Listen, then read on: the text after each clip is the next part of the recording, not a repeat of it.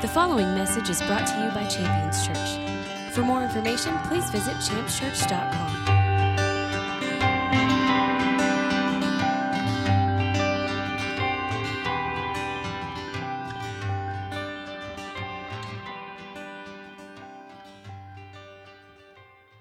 I want to get into the Word this morning. I'm going to share a few thoughts with you as we get into the Word and move through it. There's a motivation for the direction that we're going to go this morning, and I'll share that motivation with you here in a moment. There's a few things we're going to find in the Scripture. So if you're taking notes, these are things you can write down, things to look forward to, things to anticipate. One, we're going to find out a power struggle that took place in the Scripture.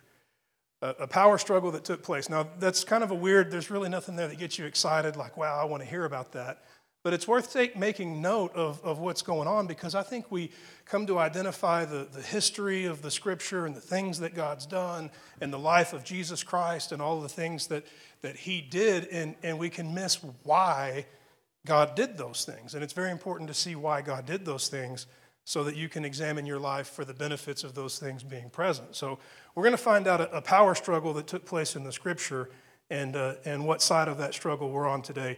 Another thing that we're going to find is where you are at as a Christian.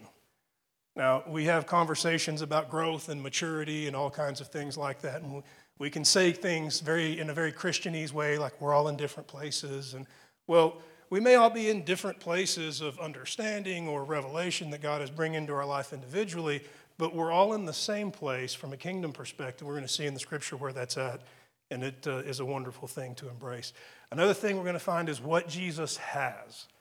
What Jesus has, and I want to emphasize this because this is really at the heart of why the message this morning. So I had a conversation with a guy, and he's a guy that doesn't work for me, but I work with him on occasion. And wonderful young man, very intelligent guy. I couldn't say enough good things about him. And as we were moving from A to B, transitioning between situations on a job, he asked a question. And what's really funny to me is he's never asked any, questions concerning the Bible, concerning God, concerning Christianity. And this one was a big one. And it kind of came out of the blue. And let that be an encouragement to you, that the people that you're around every day, they're watching you, they're observing you, and they might just be waiting for that moment when they have enough courage to ask you that one question that they've been waiting to ask. And he said, I've seen some things online, and I've heard some people say some things. Heard someone talking about something that Jesus said about the devil ruling the world, and I don't know what to think about that. Now, I know what he's referring to. There's a couple of times in the Scripture where Jesus refers to the devil as the ruler of this world. And I thought, well, this is kind of interesting. Here's a guy that doesn't normally sit and talk shop, so to speak, from a Christian perspective. We're normally talking about jobs and things like that are much more shallow.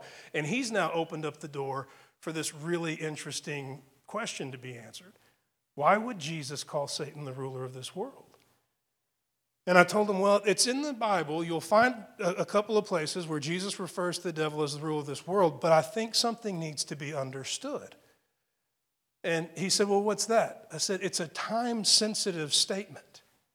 At the time in which Jesus made that statement, that was a fact. And so if you don't see it as a time-sensitive statement, you could confuse something that Jesus said in a specific moment for being a statement that blankets all of time. And that would be a real dangerous thing to consider if I'm correct and it's a time-sensitive statement. So I want to get into the Word here and show you some reasons why I believe that's a time-sensitive statement and why it's a good perspective to have, that statement was made at a specific time for a specific reason. And today, and even in the Scripture, an altogether different statement has been made, is being made, and will be made in the future. If you have your Bibles, Hebrews chapter 2. I want to look at Hebrews chapter 2, verses 15 and 16. I told you before we're going to find a power struggle in the Scripture. Now, I don't know if struggle is the right word. I don't think that there's much of a fight when it comes to the things that we're going to be looking at. But it's part of our vocabulary. We understand the concept of power struggles in our relationships, whether it's marriage and family or the workplace. We can understand the dynamics where there's tensions between two voices of authority or things along those lines. So Hebrews chapter 2, 14 and 15. It reads like this: Jesus himself became flesh, that through death he might render powerless him who had the power of death, that is, the devil, and that he might free those who through the fear of death were subject to slavery all of their lives. That's a really wonderful passage of Scripture. I mean, there's a lot of things that are being spoken there. One, you're opening up with the reason for Jesus becoming man, the reason for him emptying and laying down all divine privileges, being born of a virgin and raised up by parents, the same way that we are raised up by parents and raise up our children and living the same lives, being tempted by the same temptations and facing the same anxieties and fears, living the same life that we live. All of that is for this reason. He became a man, became flesh, so that he could die and render powerless him who had the power of death, that is, the devil. I love that it's not vague, that the Scripture doesn't leave out who it is that's being identified as once upon a time having the power of death. But that the Scripture is revealing that something has taken place here through the establishment of Jesus Christ as a man, him laying down his life on our behalf. And the thing that's taken place is this transfer of who's in charge of death. Jesus became flesh so that he might lay down his life and that he might render powerless. That means to take away power of death from the one who had it, that is the devil. And in doing so would free those who through fear of death were subject to slavery all of their lives. That's us. This passage of Scripture is revealing Jesus' role, what the devil's role once was, and where that placed us. And when we start to see this and break it down in those things, it reveals to us a number of things that need to be embraced. I mean, the reality that this is something that happened, a one-time thing that has still having effects today, a one-time effort, a one-time action that has made a change in all of history. Before Jesus laid down his life, it was Satan who held the power of death. And once Jesus rendered him powerless, he no longer holds it. Kind of an interesting thing to consider. So the reason for opening with that verse is just to open with the mentality of the split and the divide in time. That you could make a time-sensitive statement that Satan is the one who holds the power of death. Well, there's a lot of heavy metal bands that love to write songs about that, but I got news for you. That day is gone. He no longer has the power of death. Jesus came, laid down his life so that he could render Satan powerless. I mean, this is a really great revelation. I don't want to go too far off track here, but have you ever caught yourself having a weird thought about death? I mean, I have, and I'm not afraid to admit that. But maybe you're driving and you're just like, you feel like, life is so fragile and you have all these thoughts about and you can stop and put all that to rest with this one reality. That the one who would have destroyed my life no longer has the power to do so. But Jesus, the one who would give me life, is the one who rendered him who would destroy my life powerless so that I could be free from that bondage, so that I could be liberated from that slavery, so that I could be renewed in my mind and think straight, so that I could know who was in charge. It's a pretty amazing thing to consider when you consider that we could be freed from that mentality and that thought process that's identified as slavery. I'll give you another passage of Scripture that bears witness to the result of the work of Jesus Christ, and it's from Galatians chapter 5, verse 1. It talks about what Jesus did and why he did it, and it says that it was for freedom that Jesus Christ set us free. And then there's a call to keep standing firm and not be subject again to the yoke of slavery. Now, I want to offer you my personal opinions about this passage of Scripture, and I'm making that very clear. These are my opinions, but if I were to take that passage of Scripture and apply it to my life today, the application would be something like this. I now understand that the reason why Jesus set me free was so that I could be free. Not so that for one moment I might taste freedom and then look forward to it one day when he returns. I'll have full freedom, but rather he set me free so that I could be free right here, right now. Free from what? Free from the thoughts of the fear of death and dying and the corruption that was the result of sin.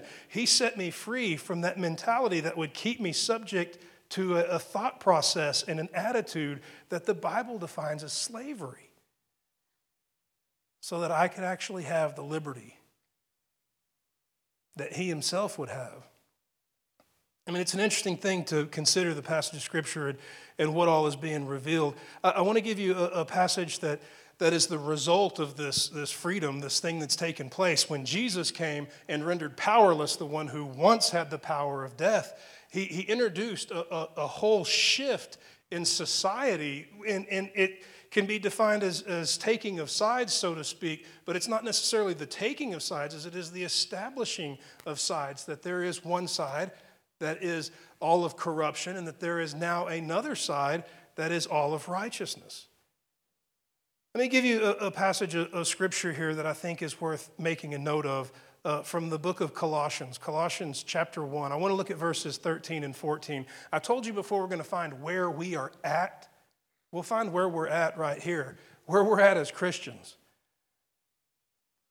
And it's written about the work that God's done on our behalf through Jesus. For he rescued us from the domain of darkness, and he transferred us into the kingdom of his beloved Son, in whom we have redemption and the forgiveness of sins.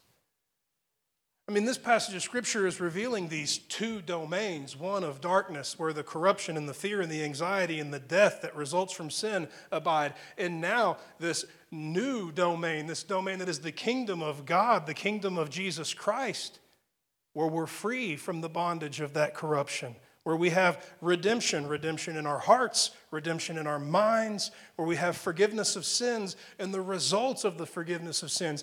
Now, I say this often in our messages, and I think rightfully so. The forgiveness of sins is a wonderful thing. It's not just the clearing of the conscience, it is the removal of death, because it's the wages of sin that's death. That's the reason why as Christians we have in our future eternal life. Not just some idea that what could be the greatest reward we could offer people to get them to join our morally straight fraternity and have a bigger club. Let's entice them with something. What is the most wonderfully enticing thing you can think of? Ooh, I know. How about living forever? Not like that. But rather you can look at this and see that if sin results in death, it brings death, but you wipe away sin, what have you wiped away? But death. So to have my sins forgiven, to be renewed and redeemed from that life of anxiety and fear that would result ultimately in the full manifestation of corruption that would take place in death, we now have a life that is not subject to that slavery, not bound to that fate, but rather liberated to something altogether more productive, more fruitful. I want to give you a couple of passages of Scripture because there's a word in that Scripture that we read from Colossians that I think needs to be underlined and highlighted and circled and little stars drawn beside it in your Bible. I don't know if you write in your Bible, but I can tell you something. Once you start, you ain't going to stop. You can look like a coloring book by the time you're done. There's nothing wrong with that. But he rescued us from the domain of darkness and transferred us into the kingdom of his beloved Son. I think it's interesting that those words are used. When you take the Scripture and you look at it, I think it's important to examine the original language because it's been translated to English, and it's good to know the original language. But I think when you see that words have been used strategically and specifically, you ought to ask yourself, why? I mean, the idea that this darkness was identified as a domain, I mean, this is a jurisdiction, an area in which there was an authority and a set of rules in which all that would be in that domain would be subject to, but that we would be snatched from that and then transferred, meaning like there's a change, right? You can't transfer anything without there being a change that takes place. To be transferred from that domain of darkness into the kingdom of Jesus Christ is a really awesome thing to consider. I mean, I stop and I have to ask myself now, then what is a kingdom? I mean, if I've been pulled from a domain, this place in which darkness has authority, now I've been moved into the kingdom of Jesus Christ. What is this situation? Is it an upgrade? Spoiler alert, yes, it is. The idea that we've been moved from darkness into the kingdom of Jesus is a really incredible thing to me. And I start to think about, kingdom and what it means. And I remember as a child sitting in church services and wearing out the back pages of my parents' Bibles, looking at all the maps and all of that study and all of that searching, I never found the kingdom of God. See, a lot of Israel, but not much of the kingdom of God. So the kingdom, not necessarily a piece of square footage or a piece of dirt here on the earth, but rather that kingdom being wherever Jesus is king, right? What is a kingdom except it be the domain of a king? We've been transferred from the domain of darkness to the domain of Jesus Christ. Jesus Christ now being our king, us being now a part of his kingdom, to be under his jurisdiction, under his authority, to have all the things that would govern what he would establish now govern my life. It's a tremendous upgrade. It's a transfer of authority. And to consider these things now is to have my eyes open to what it means to be a Christian, more than just getting my ticket punched for eternity, more than just clearing my conscience of all the horrible things I've ever done, but rather now it's a change of who's in charge. And that bears witness with my life, because the things that were destroying my life, I didn't like them. I knew they were destroying my life. The bondage of alcoholism was really destructive. I would cry and weep and pour out my booze, but then the next day back to the liquor store. But then something happened when a transfer took place, when I was transferred from the domain of darkness into the kingdom of Jesus Christ. The efforts now were empowered in new and wonderful ways. The things that I wanted to do before but couldn't do, now I wanted to do and could do. Because when I said, "Satan, get behind me," he had to listen. He couldn't chuckle and say, "Buddy, I'm in charge here." He's not in charge of anything in my life.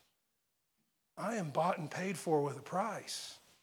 Transferred from the domain of darkness into the kingdom of God. Now, my life is devoted to the instruction and the counsel of a king, that king being Jesus. We've spoken about this before in other services and other messages, and rightfully so. It's a big deal. It's going to overlap into a lot of things that we talk about. But the idea that Jesus is king is a really wonderful and powerful revelation that I personally believe must be embraced for Christianity to have its way in our lives. I can see Jesus as my Savior. Well, I needed saving. I needed rescuing. I was obviously in a bad spot. But that doesn't mean that he has any authority or any speak into my life. It just means that he showed up and that he saved me, and I could be right back where I was before tomorrow. And I don't want that. But rather what he's offered and what he's extended, what God has made available, is something so much more than just rescue, only to be rescued again. It's the transfer. It's another word I would circle and underline. I have been transferred. I mean, what a great thing to rise up in the morning and open up your prayers with, "Father, reveal to me the wonders of the transfer that has taken place in my life. I want to know in new and greater ways the depth, the riches, the glory of the transfer that's taken place in my life through Jesus." It's pretty awesome. Yeah, not just rescued, just to be rescued again tomorrow, but delivered, snatched out of that which was bringing me down, and then taken into a place where I might operate under a different authority. Now all of a sudden the rest of the scripture starts to make sense. Well, no wonder this guy was saying, "When you do these things in my name," because his name means something to me now. More than just an identity to identify who it is that we sing our songs to. Well, we chose the right guy to sing to, didn't we? It's not just that. But rather it's this gift, this deputization, this release to continue his work as the body of Christ, united together by the Holy Ghost to do the things that Jesus does. in his name, meaning operating under his authority. That's the wonder of that transfer. I remember when I began to practice the wonder of that transfer in my life. Didn't take long. I don't think I'd been born again more than 2 minutes before I looked in a mirror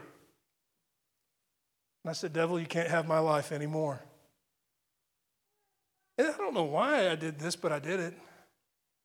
I said, alcohol, in the name of Jesus, leave me.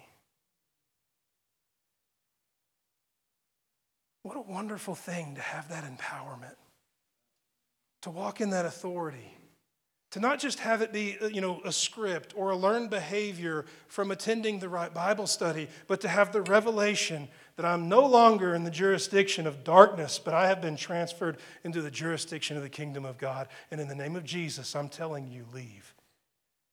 Powerful. That's Christianity. Isn't it cool? And there's scripture that bear witness of these things as we continue to ask God, God, show us Jesus as our King. Open our eyes to see him exalted and with authority, not just for show and pomp and ceremony, but alive and active and leading in my life. You'll see it through the scripture. Passages like Daniel chapter 7. Daniel chapter 7 is going to be a great read for you, but if you get to like verse 14, you're going to find things like this.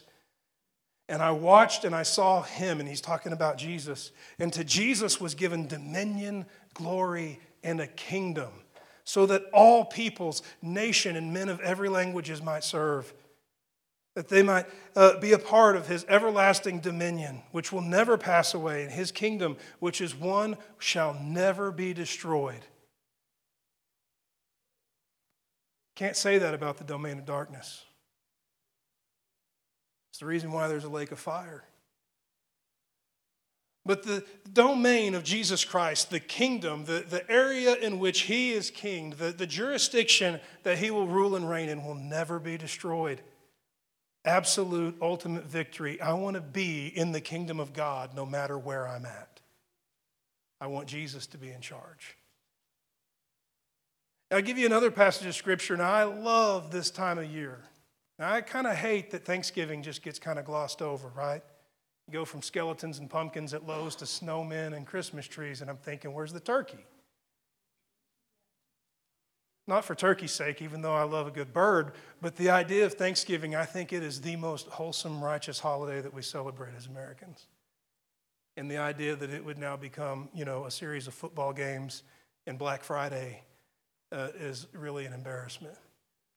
But to think about things like gratitude, to think about things like deliverance, provision, to celebrate prosperity. That's the cornucopia, to have so much is spilling out all over the table. Look at what the Lord has done. It's a great holiday.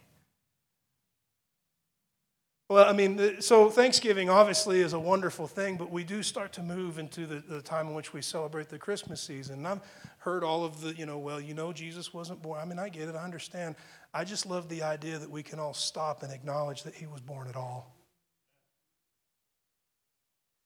Because the idea that God would make good on his word and send the deliverer, send the Messiah, the anointed one, the Savior, the one to come and be my king, really floats my boat.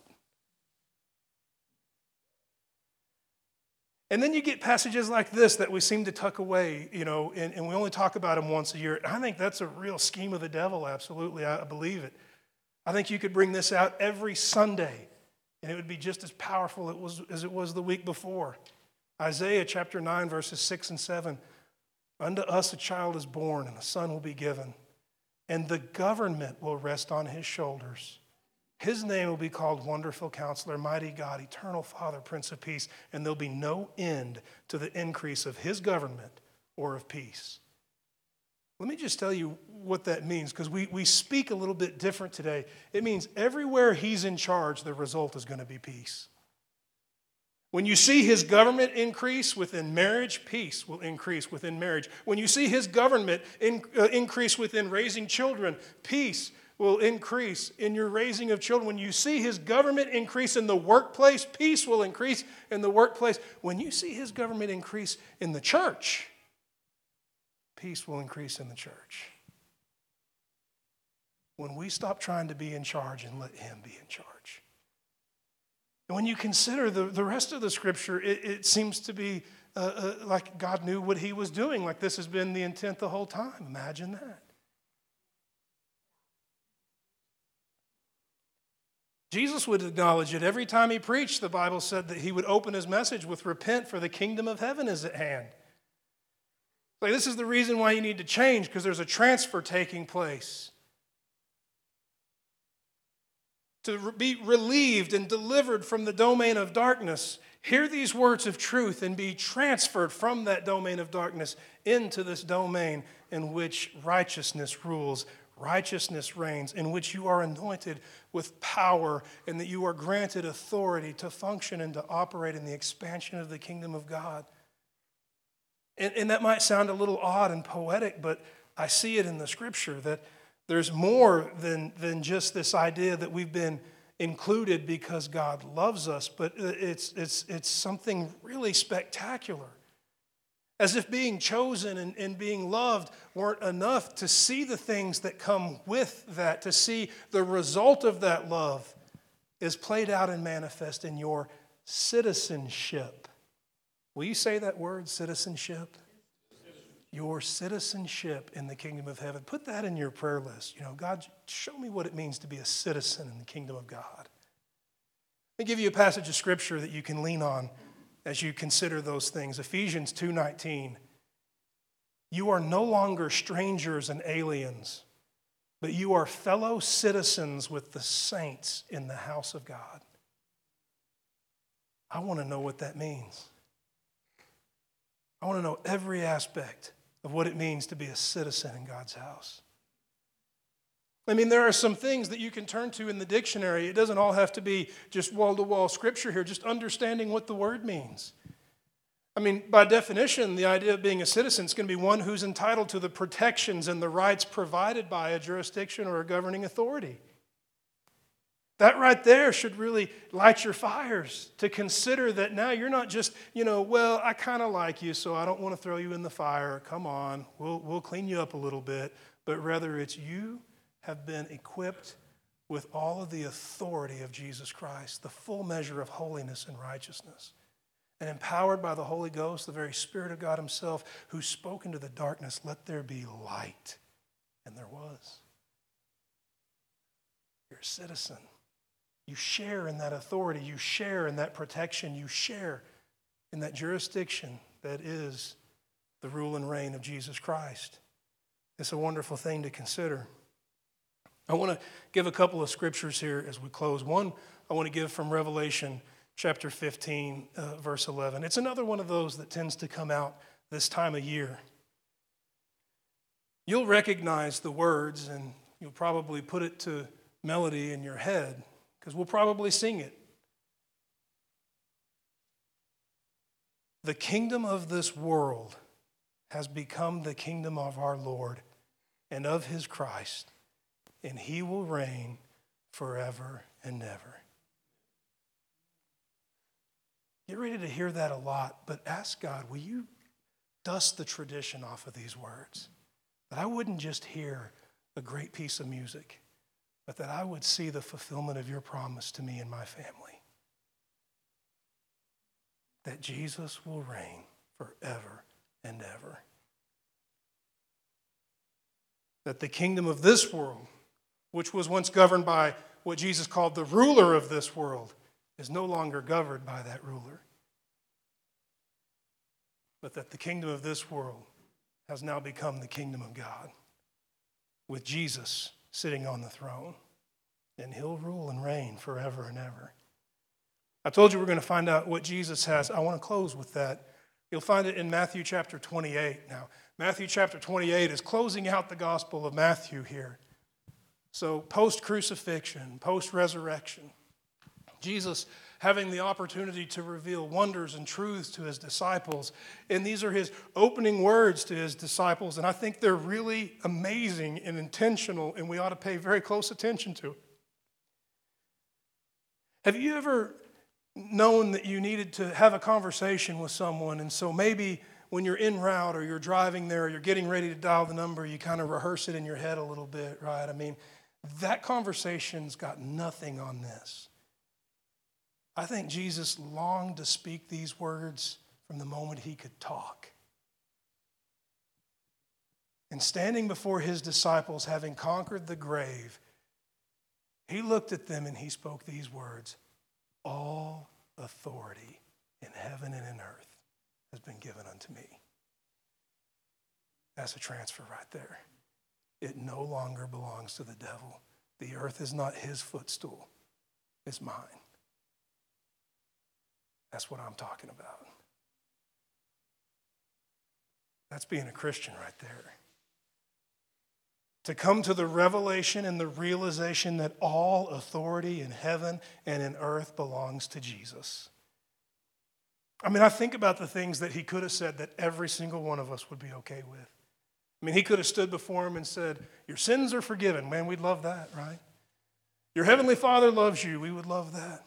And all those things would be wonderful and good and right to say. But in this moment, when he speaks to his disciples, having conquered death, he looks at them and he says, all authority in heaven and earth belongs to me now. So I believe it's a time-sensitive statement to speak of the devil as the ruler of this world. Once upon a time, maybe, but not today. Today, the kingdom of this world has been made to be the kingdom of our Lord and of his Christ, and he will reign forever and ever. All authority in heaven and in earth belongs to Jesus. And when he's invited me to be a citizen within that kingdom, he's invited me not only to receive the benefits of that authority, but to partake in it, to live out that authority in and through my life, to accomplish his will, to take the things that are pleasing to him and not only receive those things into my life, but bring those things into existence through my life. It's being a Christian. I want to ask you to stand with me this morning. I want to pray for us.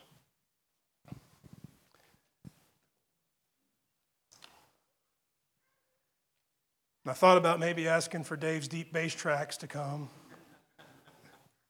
But I think I'll just pray us out. I want to pray and I want to ask God to do something for us collectively. And, you know, we do speak about Jesus as King often, and we're going to continue to. It's a priority message. But I think every time we do it, we ought to shed the mentality of, well, I've heard most of this before, and we ought to adopt the mentality of, God, I want to know more about this. I want to have my heart and my mind established upon the truth that Jesus Christ is enthroned in absolute authority over the earth, over the heavens, and over my life. And I want the results of that to be evident through my existence. That's what I want to pray.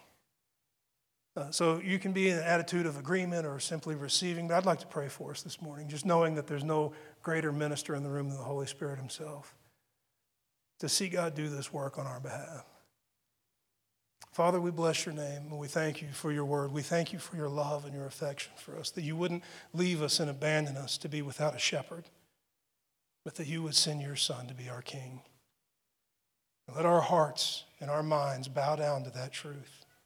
Let them be reformed and forged upon that wonderful truth that Jesus Christ has been given all authority in the earth and the heavens. And let the awareness of the transfer that you've made available to us from that domain of darkness into his kingdom become clear to us. That as we would look upon our lives, we would see your work, and that the result would be celebration, joy, praise, and worship. And let the counsel of Jesus ring out in our ears. Let the Holy Ghost bear witness in our hearts, along with the Scripture, as he would lead us and guide us in the way that we should go. And let the results bring you honor and glory as your kingdom continues to be established through the saints. We bless your name and we rejoice in our King Jesus. In the mighty name of Jesus, we give you thanks. And all the saints declare it. Amen. Thank you for listening to this message from Champions Church. We invite you to join us this Sunday for our celebration worship service. For more information, please visit us at championschurch.com.